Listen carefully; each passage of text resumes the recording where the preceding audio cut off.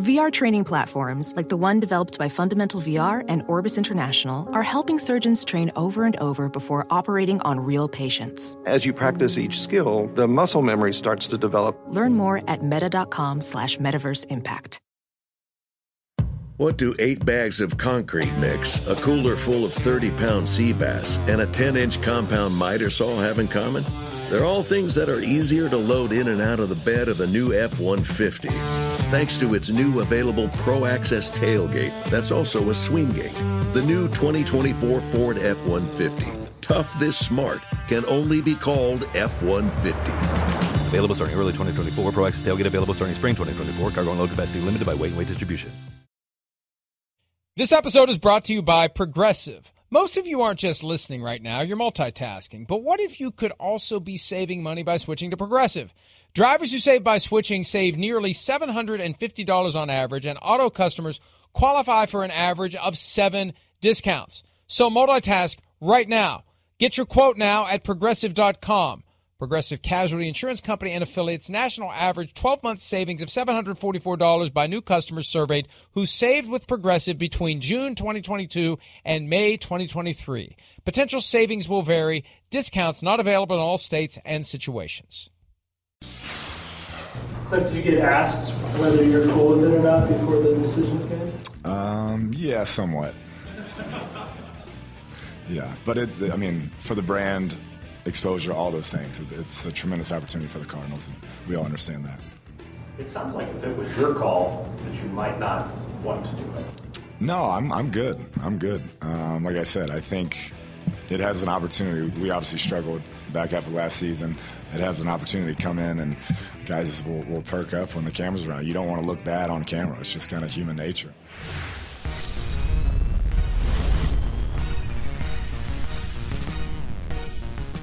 Easy for him to say. He always looks good on camera. For the rest of us, it takes a little bit of work. The NFC especially West, when young, good-looking coach crowd over there. When you cut yourself shaving, it makes it even more difficult. I had an excuse for being here just in the nick of time, pun intended, although it wasn't premeditated.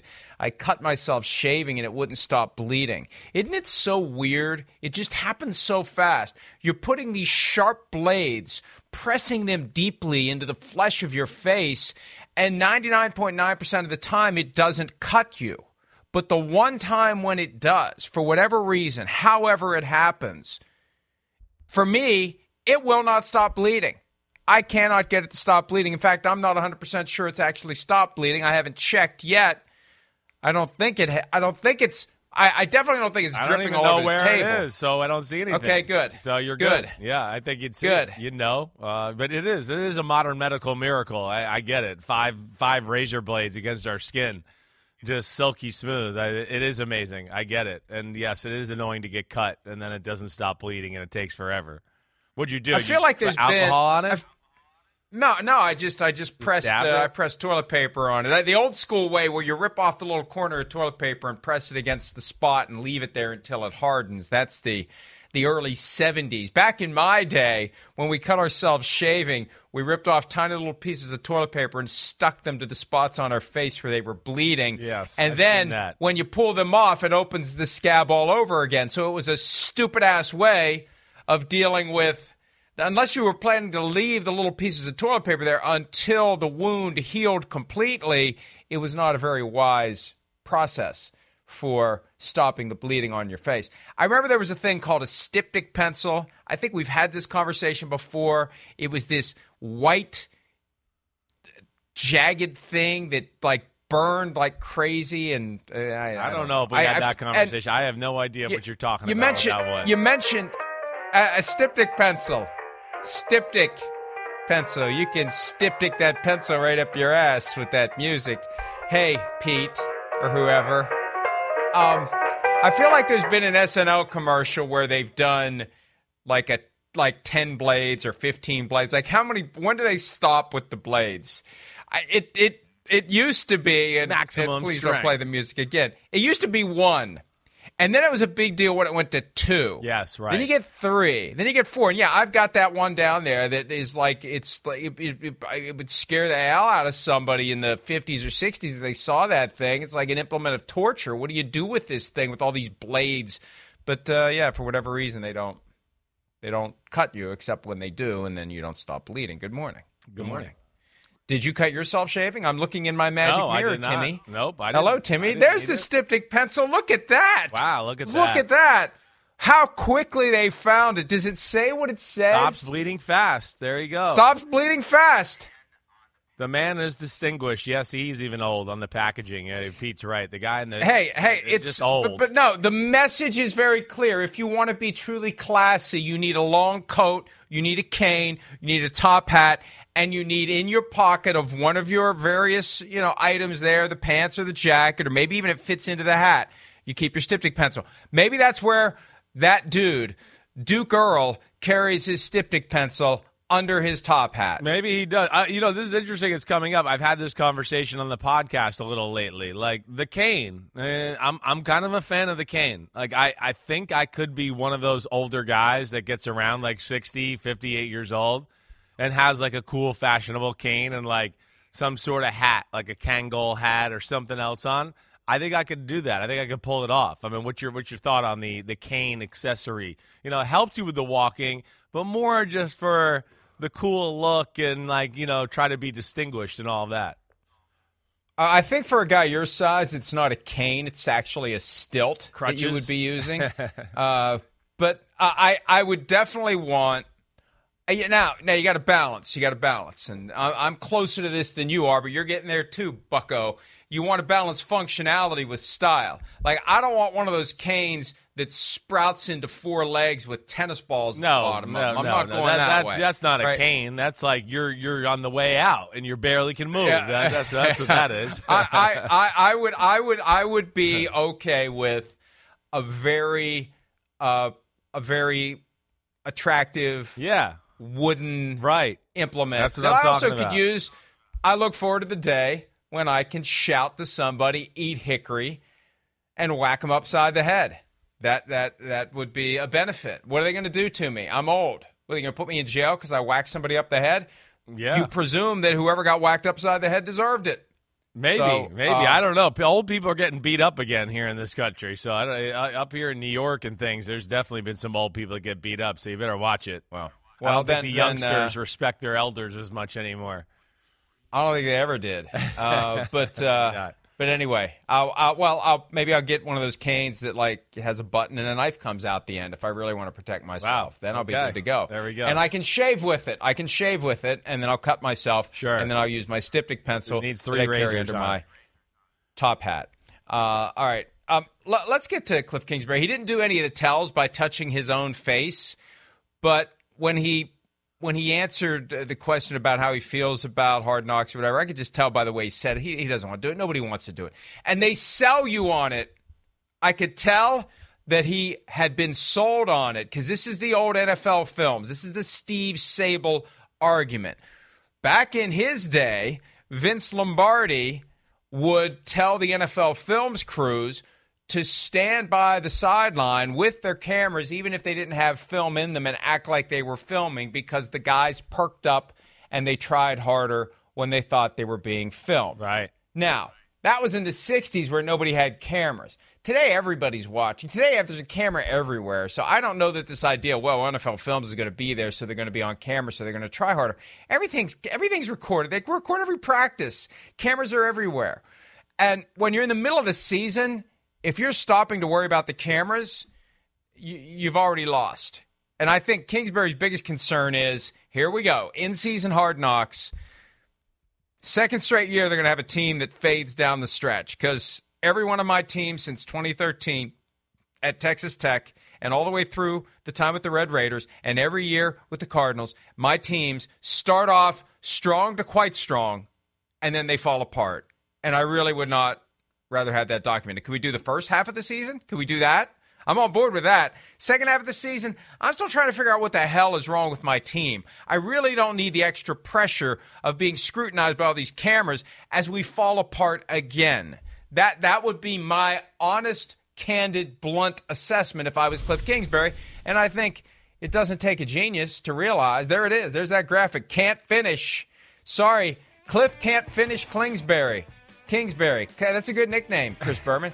Cliff can't finish Kingsbury. Look at it. Look at yeah, it is. It's quite shocking. Embarrassing. I know. I've seen it. I know. It is. It's crazy, actually. It is in a lot of ways. And, I mean, you make all the right points, I think. First off, I mean, NFL teams, yes, to deal with the camera crew. And, you know, as much as they try to, you know, hide in the corner and not be in your way, they are in the way. And you are on camera. So then you are self-conscious about what you're doing.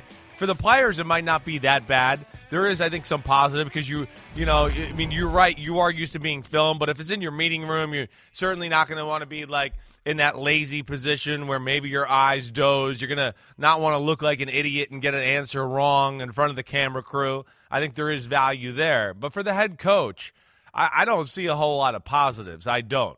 I think there's one more chance for really, you know, kind of what you're talking about, for people to dissect and pile on a little bit if things don't go the right way. And I think that's what Cliff Kingsbury is definitely going to have to be a little bit worried about, because that will be the theme of the Arizona Cardinals, or what everybody's looking for. What you're talking about. Oh, it's week 8. I mean, can't you hear the narrator? You know, and Cliff Kingsbury, he's had these great starts, and that becomes a thing. So now he's answering questions about it. And, of course, now if they do lose a game, you start to feel like, whoa, everybody's going to see this. Everybody's going to evaluate what we're doing in here. So I think it does add a little more pressure to the building maybe than not. That's for sure. I've been a longtime fan of John Facenda. That was not a good one. I know. That was John Phil Simsda. That's what that was. Who is the guy? Who's the guy that does the HBO? He's got a great voice on HBO. Is it Liev Schreiber? Is it still him? Is he? I don't think so. Look it up, Pete. Yeah. Pete, let us know who narrated in-season Hard Knocks last year, and was it the same as the person who did the preseason Hard Knocks? I just can't remember. I know. I can't. I don't. I look, if I have to choose between preseason or in-season, I'll take in-season because I think it's more revealing. We've seen the training camp Hard Knocks over and over again. It is Liev Schreiber. Wow, so there you go. There you go. So, but it's Liv, not Lee. Is it Liv or Leave? L-I-E-V. So yes, I don't know. I'm sorry. Hey, you know, deep thoughts by listen, Mike Florio over here. Listen, they're going to ask the young kids. Wait, but you said during the season. Here's my. Or preseason, like what you're talking about? Preseason. If you were a player or a coach, or are you talking about? What are you saying there? No. I'm just saying. I'm saying as a consumer. Okay. The content. Gotcha. Yeah. I think that in season, you know, the cameras are stationary. It's not like they're up on the wall. It's not like somebody's in there up in your face with a camera. So I just think that when you're in the fight week in and week out, it becomes much easier to forget about it. You just have to forget about it because you're focused on the task at hand. Right. It's easier to be a distraction in training camp because you're not as locked in as you are in the season. And the Colts were locked in at 3-5 when they started with the in-season Hard Knocks last year. They won 6 of the next 7. Yeah. But they still fell apart. They fell apart at the end. They still lost to the Jaguars. And the Raiders. The woeful, hapless Jaguars in Week 18, when all they had to do was beat a team that was playing for nothing with an interim coach, which was an upgrade over their regular coach. But nevertheless, all they had to do was beat the Jaguars in Jacksonville on a day when they were showing up with clown noses on because they were trying to pressure the owner of the team, Shad Khan, to not make Trent Baalke the GM. That was all happening at that time. And the Jaguars somehow won that game. So that triggered Carson Wentz getting thrown overboard, and I'm sure Jim Irsay thought about firing everybody at least for a little while after that debacle, and they're still pissed off about it now. So, yeah, hey, look, Kingsbury's got his contract extension, so it's not like he's in lame duck territory, but we saw the graphic. We know the history. His teams fade down the stretch. So this is the year where they're going to figure it all out. Think about that. This is the year. I got to get it all figured out this year. All this pressure's on me. It's mounting. This is year 10 of me as a head coach, and I've got to figure it out this year. I've got to do it. What? You're going to have the freaking cameras? What? Really? I really got to work. I really got to be focused. I don't want anything else on top of this pile of stress. And you're gonna have Hard Knocks. Yeah, yeah. I wouldn't want it if I was Cliff Kingsbury. No, I'm definitely not. It's a huge year. As we know, for their football team. I mean, I think there's going to be a microscope on them for sure. And I mean, to what you're talking about with the Colts, I mean, who's to say it didn't wear them out a little bit? It would wear me out. I could say that much as a player. I really would. I mean, I do think it's one of those things where coaches want to make excuses. They're not going to say anything, but if they're with their close friends, they're going to go, man, we had to deal with that, inside the, hard knock stuff, being around the building. That kind of added to the circus last year. They're never going to publicly say it or say it to their owner or anybody like that. And then, I mean, damn, it'd wear me out. Like, what? You want to come home with me, camera crew? No, screw off. Like, it's my time now. That would wear me out. I wouldn't want to deal with that. And then let alone it be a year and like you're talking about, a year where the theme is going to be, second half collapse. That's going to be the story of the Cardinals. That's going to be the story of Hard Knocks, is can they overcome that? It's probably part of the reason they got picked there. So yes, that's going to add pressure and take a toll on the team to a degree, and I don't care who you are. It's hard to deal with that around the building all the time. I wouldn't want to deal with it. It does weigh on you. You could say whatever you want and try to ignore it. You are. And then, of course, you're always going to have a lot of time to, sit down, do whatever. And as we saw last year too, Mike, we did get a little look in to go, do they like Carson Wentz? I know I was watching towards the end of the year going, I'm not sure if they have confidence in him. And the way Wentz talks to them on the sideline and, tries to get them to be confident, you start to glean certain things about the relationship to look farther into it. And that's what I would be worried about if I'm Kingsbury and company, like you're talking about. I'd be worried about so many different things. And I want to know more about this whole in-season Hard Knocks, because it just kind of fell out of the sky last year. I remember that They teased there was some big announcement about Hard Knocks, and I thought, maybe it's finally going away, because it should. And no, we're not getting less of it. We're getting more of it. How do they pick the team? Is there a formula? For the training camp Hard Knocks, there's a formula. Any team that has a new head coach, has done it in the past decade, or had been to the playoffs the most recent year, I think it's the most recent year, not the last 2 years, the most recent year, they're eligible to be tapped on the shoulder to do Hard Knocks. I don't know how they figure out the in-season Hard Knocks, and I don't know what the benefit for the Cardinals is. What is the actual benefit? What is the perceived or real benefit? Is it going to create more Cardinals fans? I don't think so. No, yeah.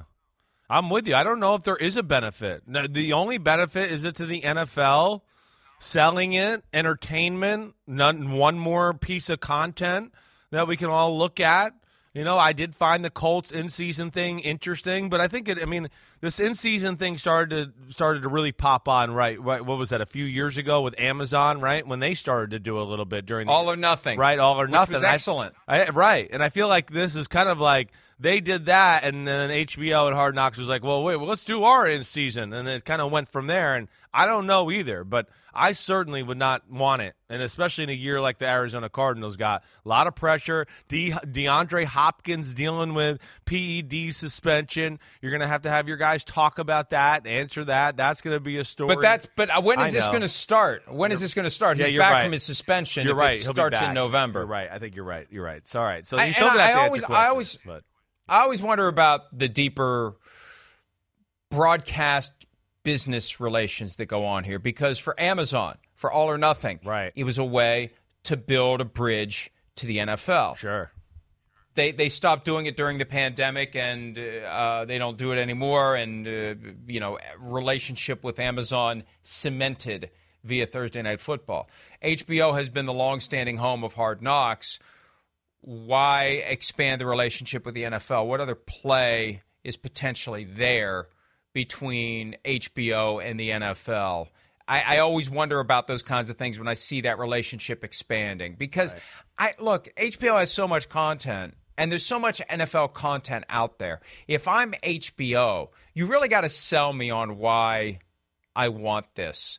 I got a lot of other stuff, and there's a lot of NFL stuff out there. It'd be different if there wasn't NFL Network and there wasn't all these videos breaking down and access to teams and press conferences and this, that, and the other thing. There's really nothing exclusive about this, and it does quickly and easily fall into the cracks.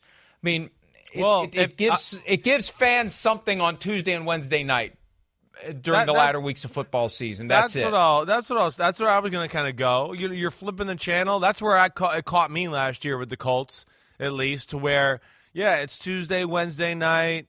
I'm flipping the channels. I'm still on DirecTV, right? So I'm doing that. You pull up the guide. You see Hard Knocks, and let me see where they're at. What are they doing here? Oh, okay, this is kind of interesting. And, there is some value to that. I do. It is got a little bit of a different look and feel than the NFL channel type of stuff that we see on there. Hard Knocks, there is a little nostalgia, and they've done it for such a long time that, there's a way they do it to where you go, oh, okay, it's Hard Knocks. Here we go.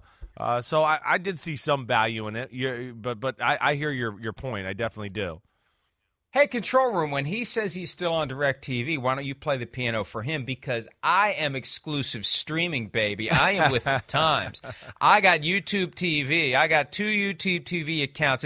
How did that work when there was multiple NFL games on this year? I was. You know how it worked? You know how it worked? What? I got a screen. It's about 85 inches right across from there that has all of the games coming from NBC. Right. That's how it worked this season. Well, not when we had like the double Monday night or make up a game. You had a problem. You had a problem then. That's when you had a problem. Yeah. No, I think we still had access to the feed here on the screen that NBC installed. But I don't want to get into the whole DirecTV, how expensive it is or was for me, but YouTube TV, much more economical, and it has all the stuff that I watch. So, regardless. I get you. DirecTV old, YouTube TV, I'm with it, baby. You can't play the music. You can't play the piano for me when it comes to that. BP added more than $70 billion to the U.S. economy in 2022. Investments like acquiring America's largest biogas producer, Archaea Energy, and starting up new infrastructure in the Gulf of Mexico. It's and, not or. See what doing both means for energy nationwide at bp.com/investing in America. Cliff Kingsbury, one of the old themes, and look, I know how this goes. There's always people who get pissed off every year about it. They're going to be pissed off about something. So you get to a point where you just don't give a shit, frankly. Yeah. Apparently. The voluntary workouts, OTA, phase 3. This is where it's practice. We're talking about practice. They are. It's practice. And it's practice where offense and defense get implemented. Yep. They get installed. Definitely. They do a lot of the work now so they can hit the ground running in training camp. A lot of value in the offseason program. There is. So, it's voluntary. It's voluntary. Fine. I understand it's voluntary. You don't have to show up. And I support players when they choose, for whatever reason, to not show up because it is voluntary. And if you want me to be there, make it worth my while. Give me a big workout bonus. Let's go to the bargaining table. Let's make these practices mandatory and let's get something in exchange for it. But don't expect me to show up and do stuff that I'm not paid to do. Last year, there was a lot of guys led by Tom Brady, one of the biggest voices telling players, don't show up. So when they don't show up, it's still newsworthy. We're not trying to shame them into showing up. But when, for example, Kyler Murray isn't there for the Cardinals, and he's got a contract issue that is still unresolved, you don't just ignore it. You say, hey, it's voluntary, but it's also significant when the quarterback of the team isn't there. That's right. Yeah, it is significant. We're not saying he's doing anything wrong. No. We're just saying what he's doing. No, that's right. You talked about they're not paid to be there, right? I mean, okay, yeah, I hear you. But they are being paid to do everything they can to be in the best possible shape and ready to go for the season. And to me, this is a part of it.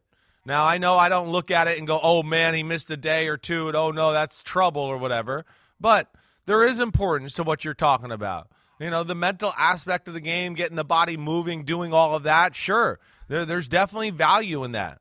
I understand guys missing. Sometimes, hey, there's family things. Sometimes, maybe, I might want a new contract, and I'm kind of talking about that, but I'm not 100% healthy yet, so let me, or not quite totally in shape yet, so let me buy myself another week or two before I show up so they don't see me that way. There's a lot of things there. But to your point, first off, there's not a lot of practice time in the NFL anymore. And this is valuable time. You can say what you want. Yeah, Tom Brady can get away with it. Well, okay, yes, you're 22. And we know he's going to practice and do the things the right way behind the scenes. For the rest of these guys, I don't know if they're quite as professional as Brady yet, and I think there's still a lot of growth with some of these young guys that I question, why are you missing OTAs? I want to go, Tom Brady was not missing OTAs in year 3. He definitely wasn't doing that. He was there, like front and center, feet on the ground, yes, coach, no, coach, oh, let me write a note, you said this. So that's where I do think there's value, especially in your early years as a player in the NFL. But the bottom line is they are voluntary. They are. I know. And that's the balance that the players have to strike. And again, if you want to make it worth their while, offer them money to be there or make it mandatory. And for the folks who would agree with a lot of what you said, that they should be there because they're laying the foundation to get paid later, they should be there. I mean, that's all well and good. I think there may be some folks out there, but let me here's my point. Yeah.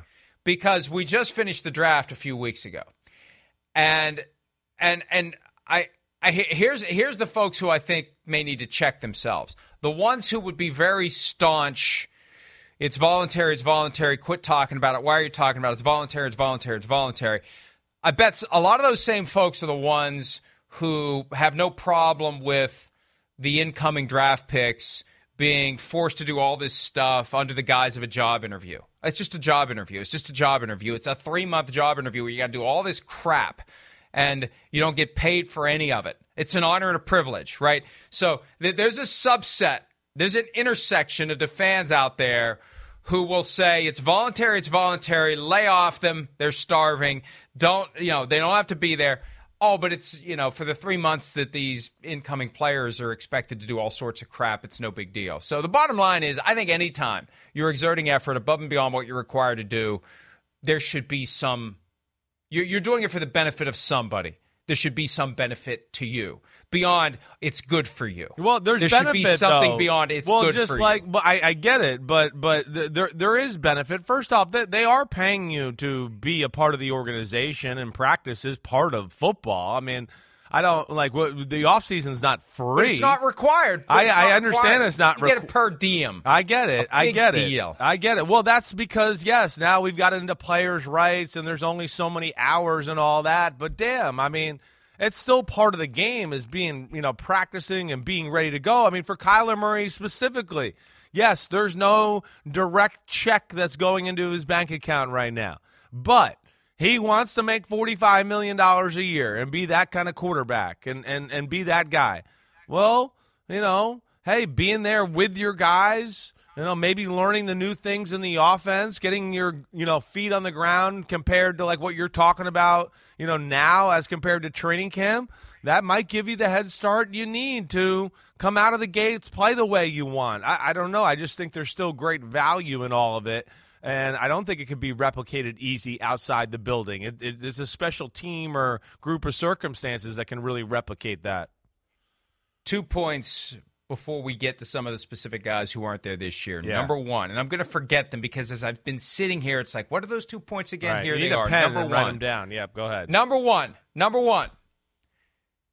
We say this every year, but keep this in mind. Guys are going to work out anyway. You're much better off working out in the building. Right. Because you have insurance if you're in the building. Right. You drop a weight on your foot, you have some other freak injury, you get paid for the full year. Tariq Cohen, if you were on another team. Right. Yeah, if you get injured away from work and you're Juwan James. Arbitration's still pending between James and the Broncos over working out on his own.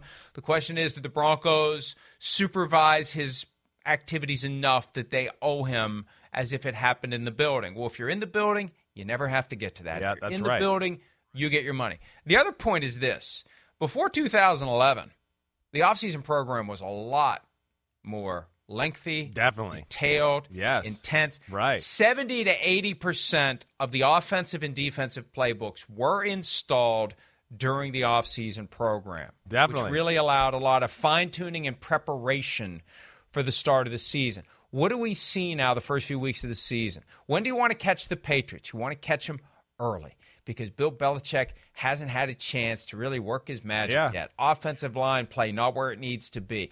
Defense not where it needs to be. They get better as the season goes on because they don't have the same reps before week one that they used to have. And the reason that happened, plain and simple, NFL had the financial package that it was going to cram down the union's throats because the union got a great deal in 2006.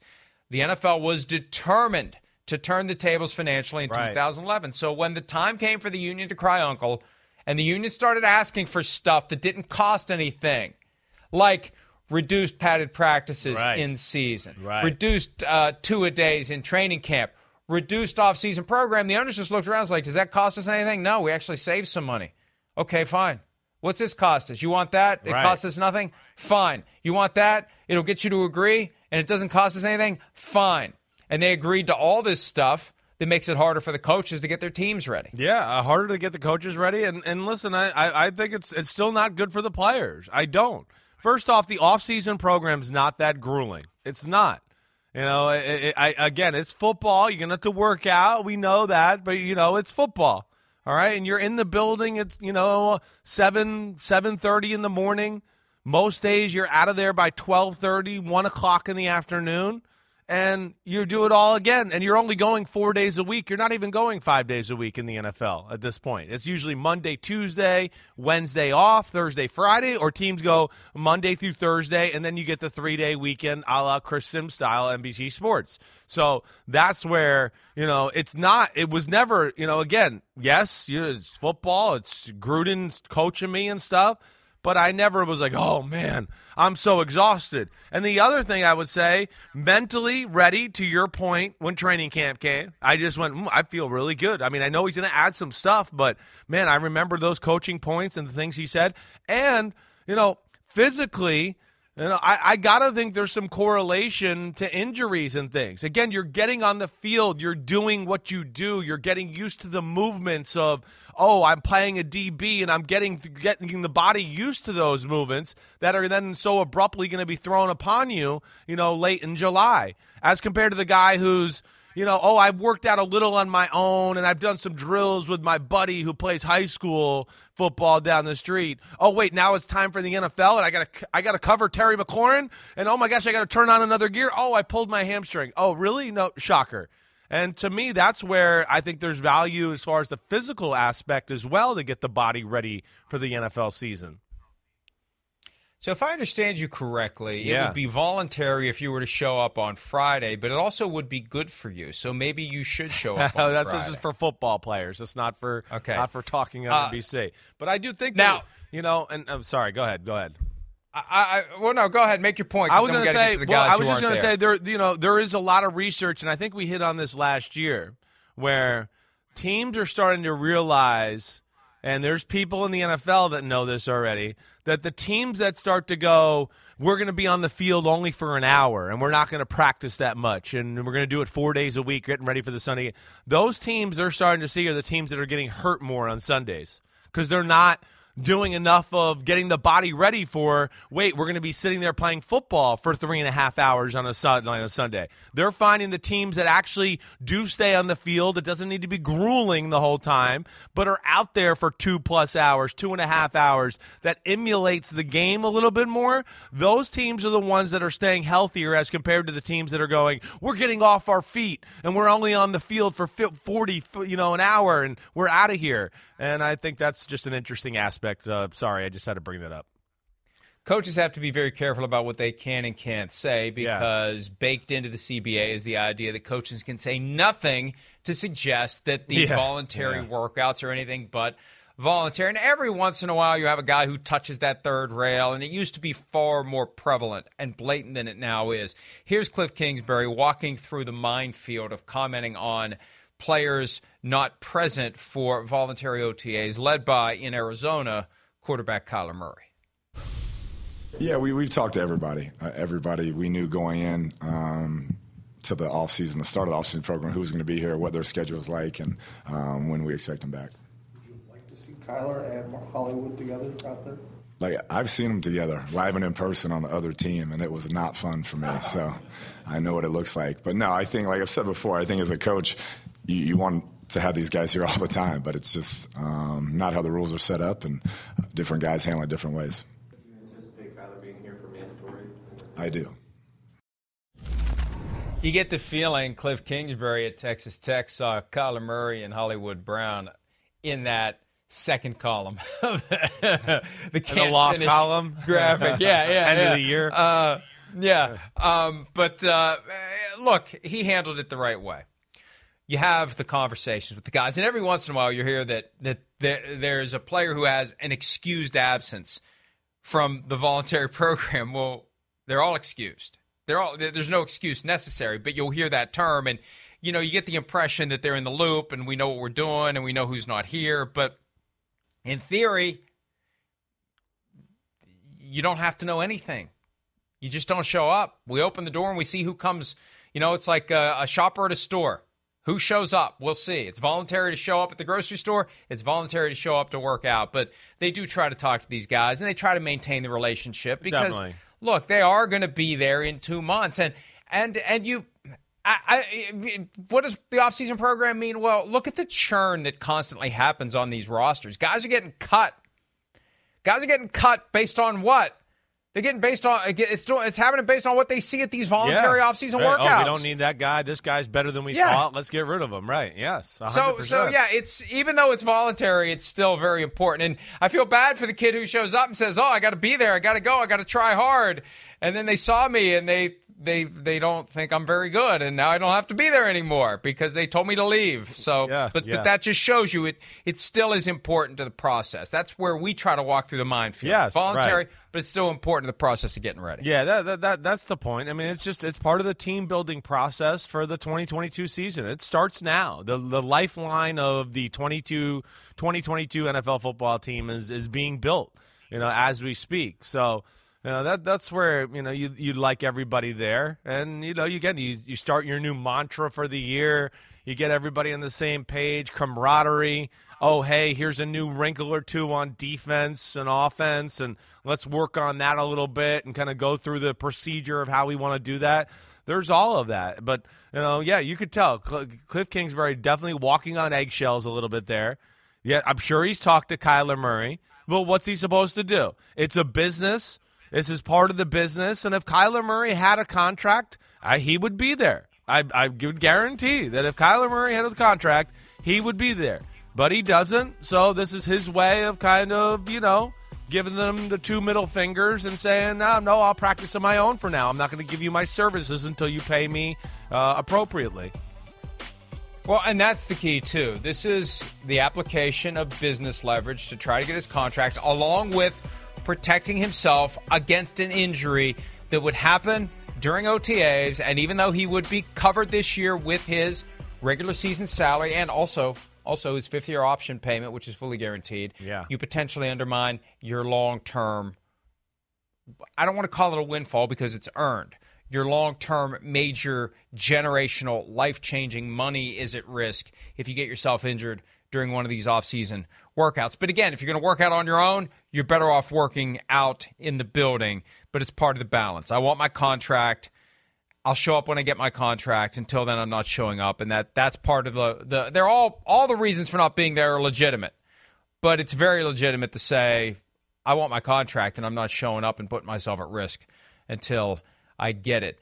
Deebo Samuel, that's got to be the prime reason why he's not in San Francisco. Now, we've kind of accepted post-draft that it's just a financial thing and it'll get worked out. Yeah, right. Deebo Samuel has still said nothing to confirm that, it's fine. We'll just work it out. They'll give me a contract at some point. And all that stuff I said about not wanting to be here, asking to be traded, doing this when they were walking through the club with the sign that said Deebo Samuel will stay with the 49ers. That didn't mean anything. He's yet to walk that back. So we just assume they're going to get it worked out, but I don't know. Bottom line is he's not there. He's in the final year of his rookie deal. He wants a new contract. That's one reason to not be there. Not wanting to be there anymore is another reason to not be there. We still don't know what is motivating him right now, Chris. No, we don't. I mean, we right? He started to follow the 49ers on social media again, right? At least? Or, That's right. Right? That so we have following. That. Yeah, we got that. But, like, I mean, again, if this is one where I'm not going to be mad at the player here.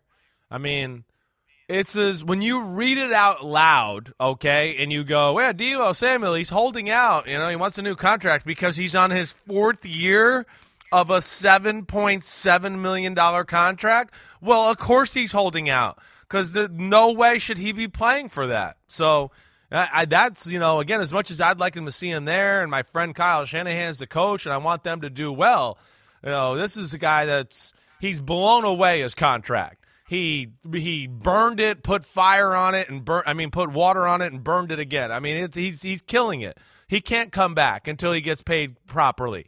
He's arguably the best receiver in football. He's the number one weapon on the 49ers football team, which is a great football team and a Super Bowl caliber team. And he plays the position as physical as any receiver we've seen in recent history here. So he can't come back until he gets paid. And I understand that, and I think you and I will both be in his corner until that happens. I remember, oh my God, it was almost to the same day, May 22, 2013. Michael Crabtree playing with the 49ers, tears an Achilles tendon at an OTA workout. I mean, look, if you're Deebo Samuel and you don't have any protection beyond this year, at least Kyler Murray has his 5th-year option fully guaranteed, up near $30 million, $25 million, whatever it is. But for Deebo, all he's got is this year. So if he would have some sort of a serious injury during OTAs that wipes him out for this year, that contract goes away. It's even more imperative for him to basically keep himself in bubble wrap until he gets his contract. I know he's going to want to work out, but I wouldn't do anything until I get that deal, if even at this point a contract would turn it around. But you did remember, I had forgotten, he was following the 49ers again on social media. So that is something. If not following them means something, following them again necessarily means something. So maybe it is just a matter of time before they give feel like it. I mean, it feels weird because it feels like where else does it go? I know. Hey, but they don't have a lot of cap space. I know where they can get $25 million. Lickety split. Isn't that cushion crack there called Jimmy Garoppolo? Yeah. Terry McLaurin, you mentioned him earlier, covering him at OTAs. Well, if you're a defensive back with the Washington Commanders, you don't have to worry about covering Terry McLaurin because he's not there. Here are Martin Mayhew and Ron Rivera, coach and GM, not respectively. Rivera's the GM. No, Rivera's the coach. Mayhew's the GM. Never mind. They know who we mean. Here they are from before the draft talking about Terry McLaurin. We have had dialogue with Terry and his agent, have great respect for both of those men. And, we're really excited about the opportunity to have Terry continue with us for a long time. So we're working on that, and I won't get much into details about what's going on there. But we have been having dialogue. And whether, this is done or not in the next few days or afterwards, it's not going to affect what we're thinking about in the draft one way or the other. And obviously it didn't. You just have to wonder. You have to wonder. They added Jahan Dotson from Penn State with the 15th overall pick, traded down a few spots. Could have one of the Ohio State guys to go along with Terry McLaurin. Didn't get him. But how much does this regime feel compelled to keep McLaurin? They didn't draft him. They didn't develop him. Right. And we saw what the Titans did with A.J. Brown. This is one of the ways of dealing with the position. You backfill with a rookie. You move on from the veteran. You flip him for assets. Are they going to pay him? Yeah. Are they going to trade him? He still could be traded. These guys that haven't gotten their contracts yet could still be traded. We're less than a month from the end of the draft. There are still deals that could be done, whether it is Terry McLaurin, whether it is Deebo Samuel, in theory, DK Metcalf, in theory. I mean, until those deals are done, there is a chance they're going to reach an impasse and just move on. And McLaurin has to be, I think, the most likely of those three to be potentially traded, because what did the Washington Commanders do. They drafted a receiver in round 1. Yeah, drafted a receiver in round 1. Drafted a receiver that's speedy like Terry McLaurin in round 3 last year, and De'Ami Brown, who I loved and shows potential, got a little injured. They got Curtis Samuel. I think the question you raised at the start here is the real thing. Where do they lie in this, conversation of the wide receiver? Because I could see it going the way you're kind of talking about. Like, maybe they're going to be one of those teams that's going to go, no, we're not going to pay. We're going to just have guys kind of coming up the ranks. We're going to draft a receiver every year or, every other year. And just going to have people filtering up the system that way. They certainly are set up that way to a degree. Now, McLaurin's really good. He is. He's a really good football player. He is one of the best receivers in football. I don't put him in the class of A.J. Brown or Deebo or DK Metcalf. I know some people do.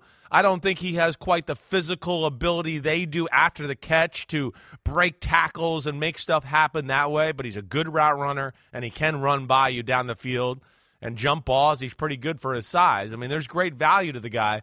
But, Mike, I think that's the question I have. That was the number one thing is, sure, yeah, they want to keep him, but at what price? And what's he asking for?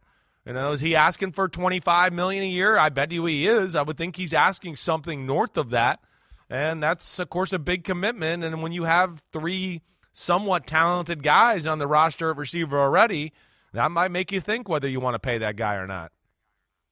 Another big-name player who we assume is going to get a big contract to reflect his value to the team, to reward him for what he's done, and to compensate him in advance for the things he's still going to do. The guy who turned 31 yesterday, Aaron Donald.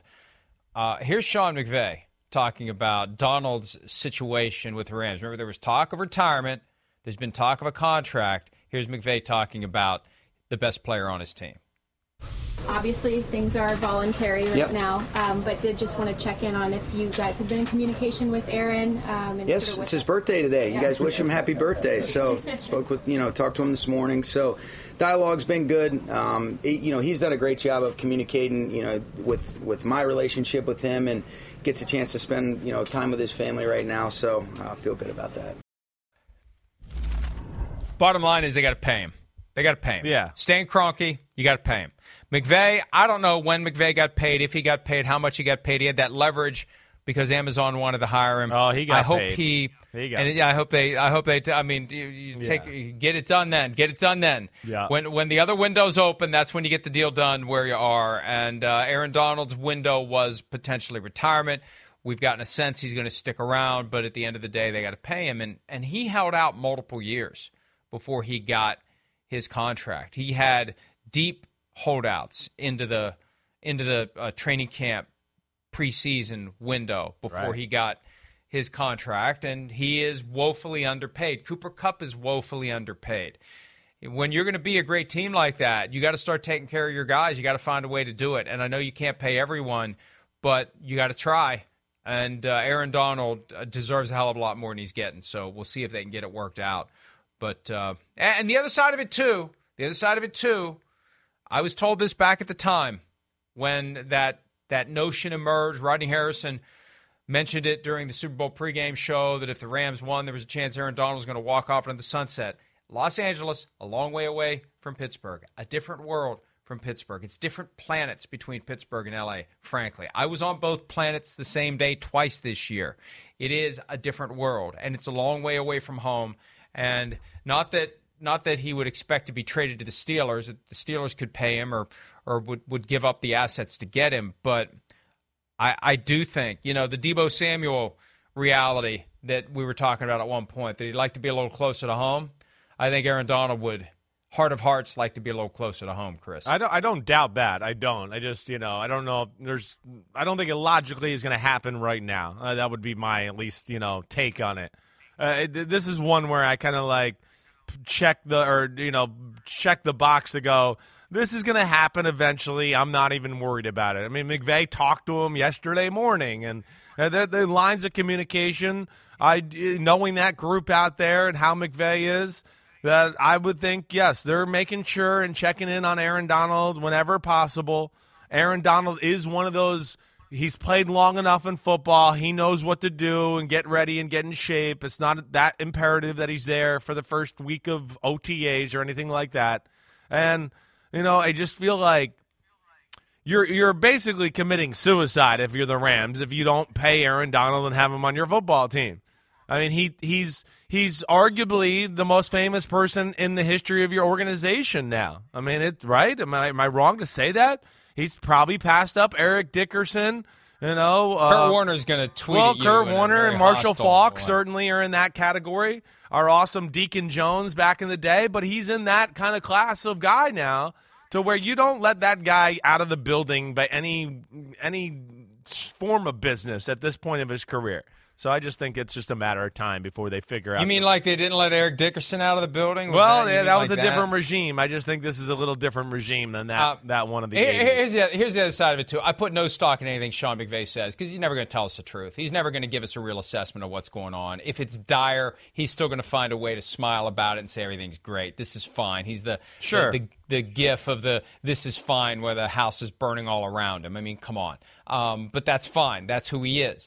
So that's not the most reliable source of information because he's going to always be overly flowery. That's my point. But they got to get him taken care of. I agree with you. They're not going to let him go, and he deserves a lot more than he's getting, and he's proven in the past that he won't show up until he gets whatever it is that he wants. Matthew Stafford not throwing at OTAs and may not do so until training camp. He had an anti-inflammatory shot in his throwing elbow for an issue that he had last season. Yeah. And it's easy to, again, you always get the flowery version from McVay and company. Oh, yeah, it's just an yeah. Elbow is a fairly important part of the overall throwing mechanism, Christopher. I would be a little worried about Matthew Stafford and this elbow. If he can't throw at all during OTAs and he had to have a shot now, 3 months after the last game, I'd be a little concerned. If I was a Rams fan. I'm not saying there's anything dire going on, but it's not normal. It's not normal. He's not 100%, and there's something going on in there that they're worried about. There was something going on towards the end of there was something going on in the middle of the season last year. That was part of when we were all talking about Matthew Stafford being banged up, and yes, he was dealing with a little foot and ankle issue, and it might have been ribs or shoulder. He was definitely, the other issue he was having was a little tendonitis in the throwing elbow. There was a little of an issue there. Sounds like, and I don't know this, but sounds like, yes, you took, season's over, you take some time off, and then he started to throw footballs again and went, damn, this thing's kind of still sore. It didn't go away. So then you get the shot in the elbow, and that's never a great thing. It's not. I mean, an anti-inflammatory in your elbow is just, it's not. There's a lot of science that says it's actually not even that great for your ligaments or anything. But obviously they felt they had to do that. So, yeah, now he's going to rest it up. I'm with him. I'll be a little bit like, oh, damn, he's still dealing with this? Like, that maybe makes me think there's a little more to it. But we'll see where it goes. And, yeah, it's going to be all, rosy and everything right now. But I hear you. There's a little concern there. I would be. So, of all the guys we talked about, the one guy who isn't participating has a legitimate physical reason, but they all have legitimate reasons in their own right. It's all voluntary. They don't have to be there. And the guys that we've discussed have contractual reasons to not be present. And once they're taken care of, they're going to be more likely to participate. Before we take a break, though, I am compelled. Let's play a little game here. Yeah. Indulge me. We've already gone 52 minutes. Let's go ahead and take it another minute or two. Can we put up the photo of the Styptic pencil? We're going to do a little prices right here. I got a question for Chris. The Styptic pencil, which is a horrible business model when you consider the fact that the shaving technology has gotten to the point where you rarely get cut. Like, how often do you need a Styptic pencil? This may be part of inventory from 1975 that they're selling. But I have found the Styptic pencil online. Chris, is it over or under $5 for the travel size Styptic pencil? Under $5. I'm going to go under. I'm going to say it's $3.85. Close. $2.95. $2.95. You can buy it now on Amazon. Right now, you can buy a Styptic pencil for $2.95. Gosh. And it's that. It is that. It is the Clubman Well, I don't even. What do travel size? What did you do? Pencil. What if you had a cut? What do you? I don't even understand. What does it do? It just. I don't. What is? Well, I've done a little more research. Styptic pencils contain aluminum compounds and are used to stop bleeding. The most common use for styptic pencils is to treat small cuts caused by shaving. When applied to the skin, they harden or coagulate the surface of a wound. Oh, the old aluminum on the cut trick. That sounds like not good for you. Let me add this. They are not meant to be consumed. Really? You mean aluminum? We shouldn't consume it? But put it on your skin, your open skin, and see how it works. Yes, that does sound like something that was, built a long time ago. So you're saying Tom Brady wouldn't use a styptic pencil? Absolutely not. Either the avocado version only. All right.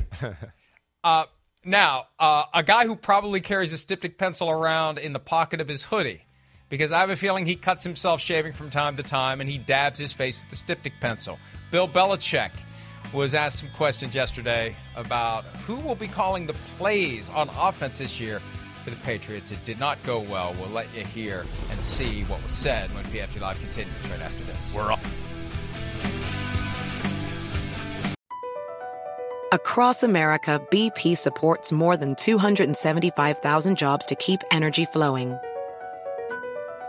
Jobs like updating turbines at one of our Indiana wind farms and producing more oil and gas with fewer operational emissions in the Gulf of Mexico. It's and, not or. See what doing both means for energy nationwide at bp.com/investing in America.